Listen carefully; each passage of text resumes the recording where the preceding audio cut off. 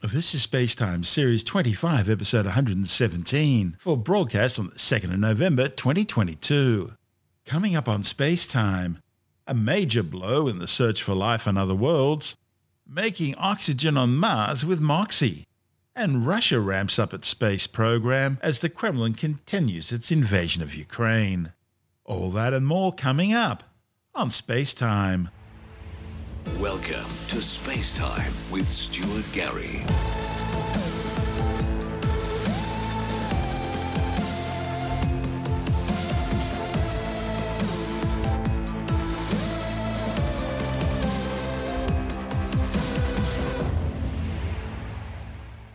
Planetary scientists have suffered a significant setback in their search for exoplanets, that is, planets orbiting other stars, which could potentially harbour life. They've just discovered an Earth-like planet orbiting a red dwarf star, which appears to have no atmosphere at all. The findings, reported in the Astrophysical Journal Letters, could cause a major shift in the search for life on other worlds. You see, planetary scientists have always loved spectral type M red dwarf stars. They're the most common types of stars in the universe. In fact, they make up around 3/4 of all the stars in our Milky Way galaxy alone. What makes them so good for planetary scientists is that they're small and relatively dim. That means there's not so much glare, and that allows scientists to have a better chance of detecting any orbiting planets around them reasonably easily. And of course, the hope is that some of those planets could be orbiting in the star's habitable zone. That's the distance from the star where it's not too hot and not too cold, but just right for liquid water, essential for life as we know it, to exist on a planet's surface. The problem is, and this is something planetary scientists have long known, is that red dwarfs tend to erupt fairly frequently in powerful stellar flares. Now, these flares would irradiate the surface and blow away any atmosphere of any nearby planet. Now, however, those fears have finally been confirmed, with the discovery of an Earth-like planet with no apparent atmosphere orbiting a red dwarf star. The planet is named GJ 1252b. It's slightly larger than the Earth, and it orbits its host star every 12 hours. One of the study's authors, Michelle Hill from the University of California, Riverside, says the pressure from the star's radiation is immense, enough to blow the planet's atmosphere away. Now, mind you, Earth also loses some of its atmosphere over time because of the sun, but volcanic emissions and other carbon cycling processes make that loss barely noticeable by helping to replenish what's lost. However, in greater proximity to a star, especially a flaring red dwarf, a planet simply can't keep replenishing the amount of atmosphere that's being blown away. And even in our own solar system, there's a good example of this with the planet Mercury, the nearest planet to the Sun. Now, it does have an atmosphere, but it's extremely thin, made up of atoms blasted off its surface by the Sun. To determine that GJ 1252b lacks an atmosphere, astronomers measured infrared radiation from the planet as its light was being obscured by a secondary eclipse. This type of eclipse occurs when a planet passes behind a star and the planet's light, as well as the light reflected from its star, are both blocked. The radiation revealed that the planet's scorching daytime temperatures, estimated to reach some 1,228 degrees Celsius, are hot enough to melt gold, silver and copper. It was this heat, coupled with the assumed low surface pressure, that led researchers to conclude there was no atmosphere. Now, even with a tremendous amount of carbon dioxide, which traps heat, the researchers conclude that GJ 1252b would still not be able to hold on to any atmosphere. Hill says it's possible that this planet's condition could be a bad sign for planets even further away from this type of star. And the thing is, there are some 5,000 stars in the Earth's solar neighbourhood. Most of them are red dwarfs. This is Spacetime. Still to come, making oxygen on Mars with Moxie, and Russia ramps up its space program as the Kremlin continues its relentless invasion of Ukraine. All that and more still to come on Spacetime.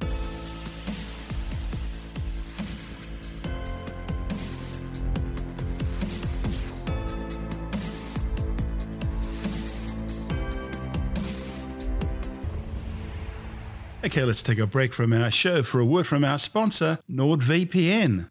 We use NordVPN because we think it's the best, and we were using them a long time before they became sponsors of ours. VPN stands for Virtual Private Network. It's a way of connecting to the internet through a secure connection.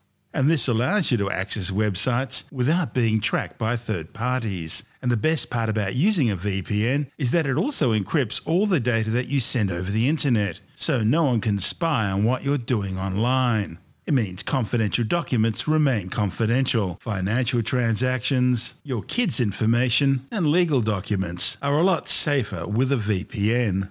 But a virtual private network gives you a lot more than that. For example, suppose there's a movie you want to watch, but it's geo-blocked in your part of the world. Well, that's where a virtual private network comes into its own. It allows you to bypass all those sort of restrictions so you can watch the movie you want, even if it's geo-blocked. And when it comes to virtual private networks, NordVPN provides you with a faster service. They have 24-hour service support and a 30-day money-back guarantee if you're not completely satisfied.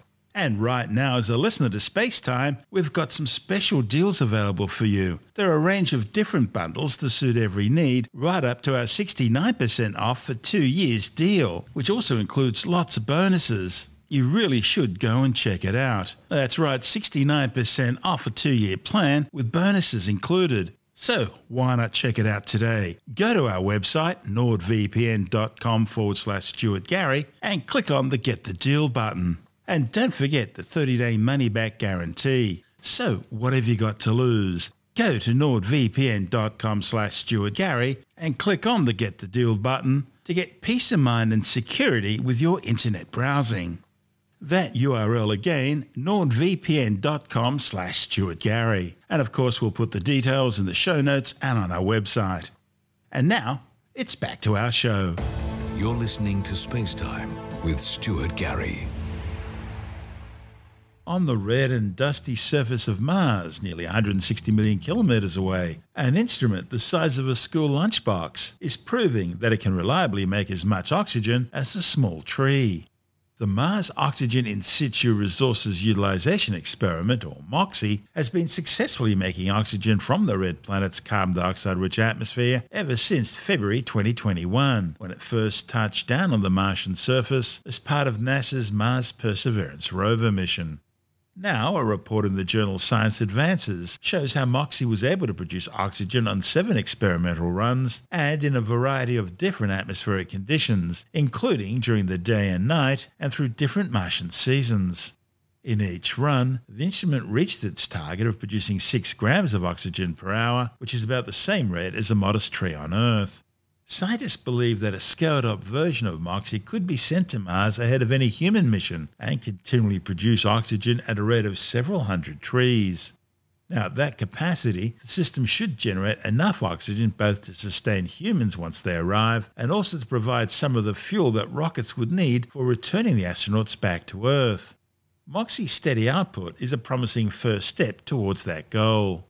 MOXIE principal investigator Michael Heck from the Massachusetts Institute of Technology, MIT, says scientists have learned a tremendous amount that will inform future systems on a larger scale. MOXIE's oxygen production on Mars also represents the first demonstration of in situ resource utilization, which is the idea of harvesting and using a planet's materials, in this case carbon dioxide on Mars, to make resources, in this case oxygen, that would otherwise need to have been transported from Earth. So, this really is an historic first demonstration of actually using local resources on the surface of another planetary body and then transforming them chemically into something that would be useful for a human mission. Of course, the current version of MOXIE is small by design in order to fit aboard the Perseverance rover, and it was only built to run for short periods of time, starting up and shutting down after each run, depending on the rover's exploration schedule and other mission responsibilities. Now, in contrast, a full-scale oxygen factory would include much larger units and would ideally run continuously. Despite the necessary compromises in MOXIE's current design, the instrument has shown that it can reliably and efficiently convert the Martian atmosphere into pure oxygen. It does this by first drawing in the Martian air through a filter that cleans it of contaminants. The air is then pressurized and sent to a solid oxide electrolyzer, which electrochemically splits the carbon dioxide-rich air into separate oxygen ions and carbon monoxide. The oxygen ions are then isolated and recombined to form breathable molecular oxygen, or O2, which MOXIE then measures for quality and purity before releasing it harmlessly back into the air, along with carbon monoxide and other atmospheric gases. MOXIE engineers have started up the instrument 7 times throughout the Martian year, each time taking a few hours to warm up, then another hour to make some oxygen before powering down again. Each run was scheduled for a different time of the day or night, and in different seasons, to see whether MOXIE could accommodate shifts in the planet's atmospheric conditions. See, the thing is, the Martian atmosphere is far more variable than Earth's. The density of the air alone can vary by a factor of 2 throughout the year, and the temperature can vary by up to 100 degrees. One objective is to show scientists that MOXIE can run in all seasons. And so far, MOXIE's shown that it can make oxygen at almost any time of the Martian day or year. The only thing not yet demonstrated is running the machine at dawn or dusk when temperatures are changing rapidly. Mission managers are now planning to push MOXIE's capacity and increase production, especially during the Martian spring when atmospheric density and carbon dioxide levels are high. They'll also monitor the system for signs of wear and tear. As MOXIE is just one experiment among several aboard Perseverance, it can't run continuously as a full-scale system would. Instead, the instrument needs to start up and shut down with each run, and that's a thermal stress that can degrade the system over time. But if MOXIE can operate successfully despite repeatedly turning off and on, that would suggest that a full-scale system, one designed to run continuously, could do so for thousands of hours. To support a human mission to Mars, NASA would want to bring lots of stuff and have it pre-positioned. Things like computers, spacesuits and habitats, all of which weigh a lot and take up a lot of room.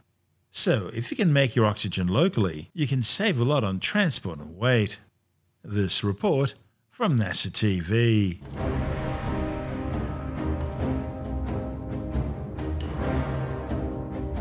We've all seen The Martian, and we know we need breathable oxygen to survive on Mars. What's up, Watney? It turns out it's a lot better to be able to extract it from the atmosphere of Mars, then bring it with you on the trip over, if you have the technology. I'm here with Jim. He's going to teach us how to get oxygen on the surface of Mars. Jim, can you tell us where we are right now? Absolutely. This is the JPL Mars Oxygen In Situ Resource Utilization Laboratory. We call this the MOXIE Lab for short. The MOXIE instrument is a demonstration mission designed to prove that we can produce pure oxygen on the surface of Mars. So how do we make oxygen on the surface of Mars? It's actually a fairly easy process. Basically what we do is we take Mars atmosphere, we run it into a unit called a solid oxide electrolysis unit, which is basically a fuel cell in reverse. Wait a second. Reverse fuel cell? How does that work? What happens is we have Mars atmosphere goes into the SOXY unit. It's then heated up to 800 degrees Celsius. We inject energy into the cathode and anode. And then what happens is oxygen is separated from the CO2. To test this technology, you're going to need some Martian atmosphere. Where on Earth are you going to find that? We know the composition of Martian atmosphere. It's 95% CO2 with some trace gases. And there are companies here on Earth that will mix that gas for us. We call it Mars mixed gas, and we use it for most of our testing. Well, what if we land on top of a mountain or down in a valley? The conditions for extracting oxygen are totally different. We've got to test for all of that. So the way we test for it is we design an instrumentation system that covers all of the conditions of the instrument. Lower pressures, higher pressures, clogging filters, oxygen purity, all of that stuff. Why don't we just bring the oxygen with us when we go to Mars? It's very difficult to bring something from the surface of the Earth to the surface of Mars, and it costs millions and millions of dollars. So it's much easier and better for us if we try to get that resource from the planet. And in that report from NASA TV, we heard from NASA JPL mechanical engineer Mike Meacham and NASA JPL systems engineer Jim Lewis. This is Space Time.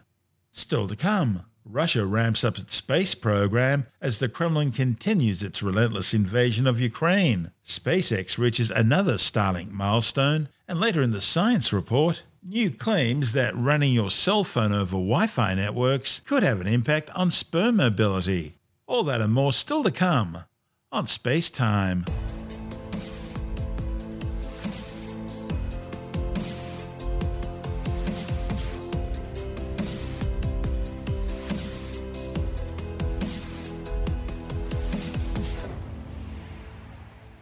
As the Kremlin continues its relentless invasion of Ukraine, Moscow has launched another 4 satellites into orbit, making it the 5th flight in 2 weeks. The latest launch aboard a Soyuz rocket from the Vostochny Cosmodrome in Russia's Far East carried 3 new Garnets-M communications satellites and the experimental Skif-D broadband internet satellite. The 280-kilogram Garnets-M series satellites were placed into a 1,500-kilometre high orbit. They're designed to provide data and mobile communication services to subscribers globally, directly competing against SpaceX's Starlink constellation, which is providing free communications links for Ukrainian fighters.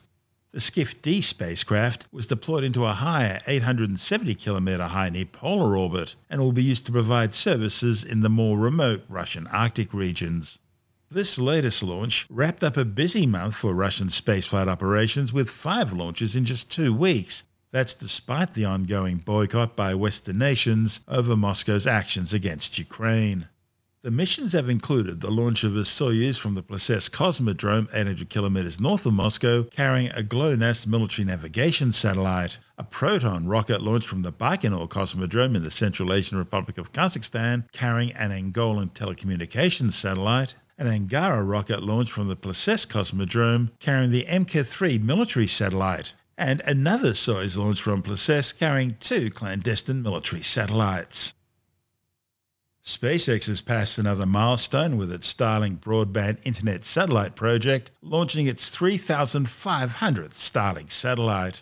The achievement was part of the latest launch of another 54 Starlink satellites aboard a Falcon 9 rocket from Pad 40 at the Cape Canaveral Space Force Base in Florida, bringing the total number of Starlinks now orbiting the Earth to 3,505.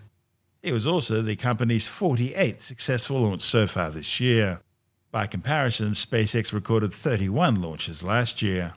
The 260 to 295 kilogram Starlink satellites use Ku, Ka and E-band phased array antennas and are currently being placed into a range of orbits stretching from 540 to 582 kilometers high, where they're posing a serious problem for astronomers trying to undertake important research. This is Space Time.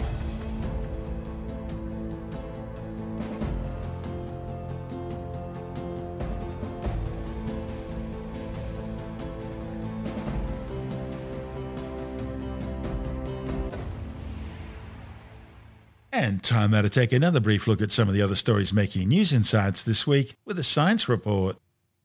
There are new claims today that running cell phones over Wi-Fi networks could have an impact on sperm mobility. The authors found there was a decrease in sperm mobility and viability in semen samples that were exposed to cell phones making a 6-hour WhatsApp voice call over Wi-Fi, but not those making the same call over 4G or 5G. However, the findings, which were presented to the Conference of the American Society for Reproductive Medicine in Anaheim, California, has not yet been peer-reviewed, and it's being seriously questioned by some scientists. Professor Rodney Croft, Chief Investigator at the Australian Centre for Electromagnetic Bioeffects Research and Professor of Health Psychology with the University of Wollongong, says the authors haven't provided evidence to support their claims, and there's insufficient statistical details to determine whether results are actually more than just mere chance. Croft says there's also no indication that the samples were in fact exposed to higher radio frequency electromagnetic emissions during the Wi-Fi than control conditions. Also, no indication of which conditions were being compared to which is especially important for interpretation, and no experimental manipulation to differentiate between power source heating and any effect due directly to the radio frequency electromagnetic emissions. And all that makes the authors' conclusions unsupported and inconsistent with their results. Associate Professor Ken Karapetis, the Assistant Director of Health Impact Assessment at the Australian Radiation Protection and Nuclear Safety Agency, APANSA, says the authors do not seem to have improved on the methodological limitations of previous studies, and in fact their methodology seems to be somewhat worse, with no dosimetric assessment in terms of the RF-specific absorption rates in the sperm samples investigated. Dosimetry is the science of accurately understanding the level and type of energy that's being absorbed by the tissue or cells from different electromagnetic sources. However, Jeffrey DeLewis from the School of Environmental and Life Sciences and Reproductive Medicine at the University of Newcastle says that it was a good study with a reasonable conclusion, although he too felt more clarity was needed on the issue of dosimetry in the experiment's design. A new study predicts that over 6% of people who catch symptomatic COVID-19 will go on to develop long COVID. The findings, reported in the Journal of the American Medical Association, are based on computer simulations using real-world data from 1.2 million people with symptomatic COVID-19 from 22 countries. Scientists say around 6.2% of people with COVID-19 are likely to experience at least one of the 3 long COVID symptom clusters 3 months after infection. The 3 clusters include persistent fatigue with bodily pain or mood swings, cognitive problems, or ongoing respiratory issues. Researchers found women were more likely to have long COVID than men, as were patients who ended up in hospital, especially if intensive care was required. On average, long COVID symptoms persisted for 9 months in hospitalised patients and 4 months in non-hospitalised patients, although 15.1% of patients continued to experience symptoms 12 months after infection. The latest revised figures suggest that some 6.6 million people have now been killed by the COVID-19 coronavirus since it was first detected near China's Wuhan Institute of Virology around September 2019. However, the World Health Organization says the true death toll is likely to be over 15 million, with some 634 million confirmed cases globally. While the Lancet Commission, a panel of world-leading experts in policy and disease management, estimate around 18 million people have now died because of COVID-19. A new study claims that cutting your alcohol consumption will cut your cancer risk, but only if you stick to it. The findings, reported in the Journal of the American Medical Association, show that if you start drinking more or quit drinking, your cancer risk may change as well. Scientists monitored 4.5 million South Korean adults, finding that those who increased their alcohol consumption had a higher risk of alcohol-related cancers, including esophagus, colorectal, liver, larynx, breast, head and neck cancers, compared to those who kept their alcohol consumption the same. Interestingly, those who reduced their alcohol consumption actually experienced a higher cancer risk temporarily, but that risk was reduced if quitting or cutting alcohol was sustained. A new iOS 16.1 software update for Apple users and updates for Chrome no longer available for Windows 7 or 8.1. With the details on those stories and more, we're joined by Alex Zaharov-Reutt from ITWire.com. Yeah, look, Windows 7 and 8.1 will lose access to the latest versions of Google Chrome from February 7 next year. So that's version Chrome 110, and this basically brings Google in line with Microsoft planning January 10 as a date that Edge will stop supporting those older Windows versions. If you've got Windows 7 or 8.1, you should be able to run Windows 10 on those devices. Both Windows 7 and Windows 8.1 are now officially out of support, or effectively they are. I mean, Windows 10 is the currently supported version, and of course Microsoft is on to Windows 11. And look, if your computer is too old to run a supported version of Windows, you can always go to Linux, and there's also Google's own Chrome OS. There's a thing called Chrome OS Flex, which is available for versions of computers that are just too old to run the latest versions of Windows. So if you've been relying upon Windows 7 or 8.1, which are not being actively or properly supported as you would expect with 10 or 11, and you're using Chrome, you'll still be able to use the older versions of Chrome, but 0 days are discovered all the time, and it's just not safe to be running older operating systems with older browsers. You're effectively guaranteed to be hacked. So look, you've got a bit of a warning. You've got a few months to go, but new computers are cheap. Linux is better than it's ever been. Chrome OS Flex is available. There are options out there. You don't have to use the older versions of Windows unless you've got very specific versions of Windows software you need to use. So it's really time to reconsider running older equipment, and if possible, the upgrade to Windows 10 is free. Linux was always sort of the platform you'd use if you were a real computer geek. Is it still like that, or is it user-friendly now? Look, Linux is much more user-friendly than it ever was in the past. I mean, these current versions have effectively App Store equivalents. There are Office-compatible Office suites. They have Chrome. They have Firefox. They have, most things run in the browser these days. And there are so many different flavors of Linux, there's Mint Linux and Ubuntu, but there's all sorts of other ones that are meant to be so easy to use. You might still have some difficulties installing it. You might need the help of a friend, but you shouldn't have any problems. It's come a long way since 10, 15 years ago. Linux is free, it's well supported, it's regularly updated, there's tons of software for it. So, if you really want to hang on to older equipment, you've got plenty of choices.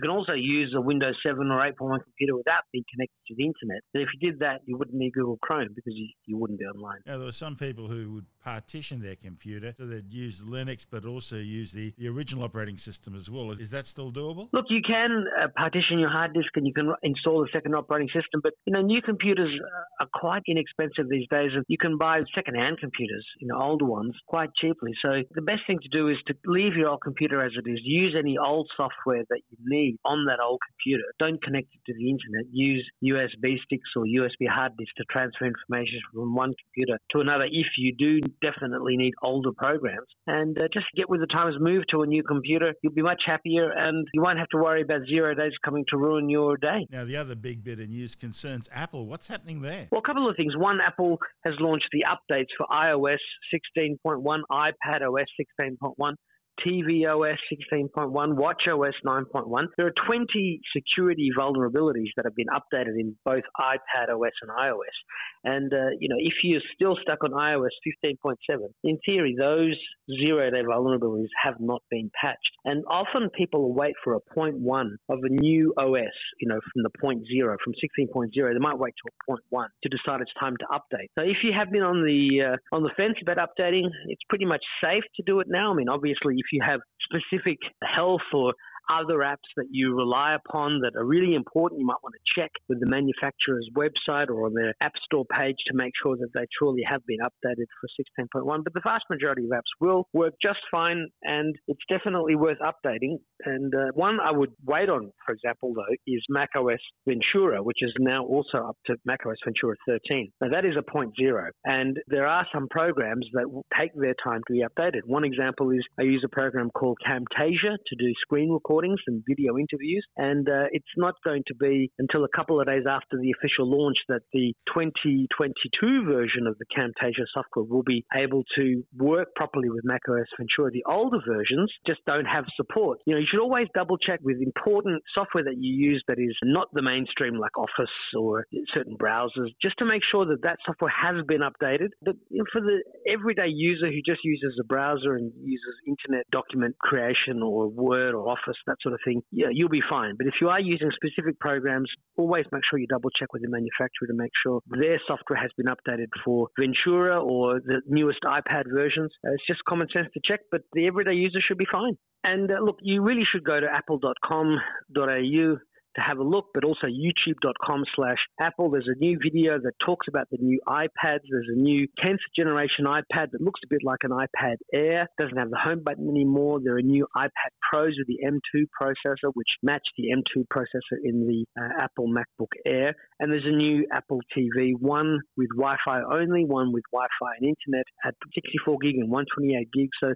new Apple hardware. There's more Apple hardware to come next month in terms of new MacBook Pros, but lots of Apple news and always new hardware, which is great to see at this time of the year. That's Alex Zaharov-Reutt from ITY.com.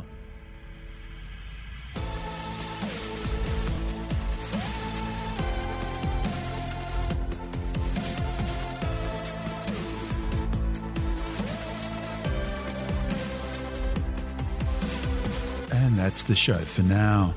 Spacetime is available every Monday, Wednesday and Friday through Apple Podcasts, iTunes, Stitcher, Google Podcast, Pocket Casts, Spotify, Acast, Amazon Music, Bytes.com, SoundCloud, YouTube, your favorite podcast download provider, and from spacetimewithstuartgary.com. Spacetime's also broadcast through the National Science Foundation on Science Zone Radio and on both iHeartRadio and TuneIn Radio. And you can help to support our show by visiting the Spacetime store for a range of promotional merchandising goodies, or by becoming a Spacetime patron, which gives you access to triple episode commercial-free versions of the show, as well as lots of bonus audio content which doesn't go to air, access to our exclusive Facebook group, and other rewards. Just go to spacetimewithstuartgary.com for full details. And if you want more space time, please check out our blog, where you'll find all the stuff we couldn't fit in the show, as well as heaps of images, news stories, loads of videos, and things on the web I find interesting or amusing. Just go to spacetimewithstuartgary.tumblr.com. That's all one word, and that's Tumblr without the E. You can also follow us through @StuartGary on Twitter, @SpaceTimeWithStuartGary on Instagram, through our Spacetime YouTube channel, and on Facebook, just go to facebook.com/Spacetime with Stuart Gary. And Spacetime is brought to you in collaboration with Australian Sky and Telescope magazine, your window on the universe. You've been listening to Spacetime with Stuart Gary. This has been another quality podcast production from Bytes.com.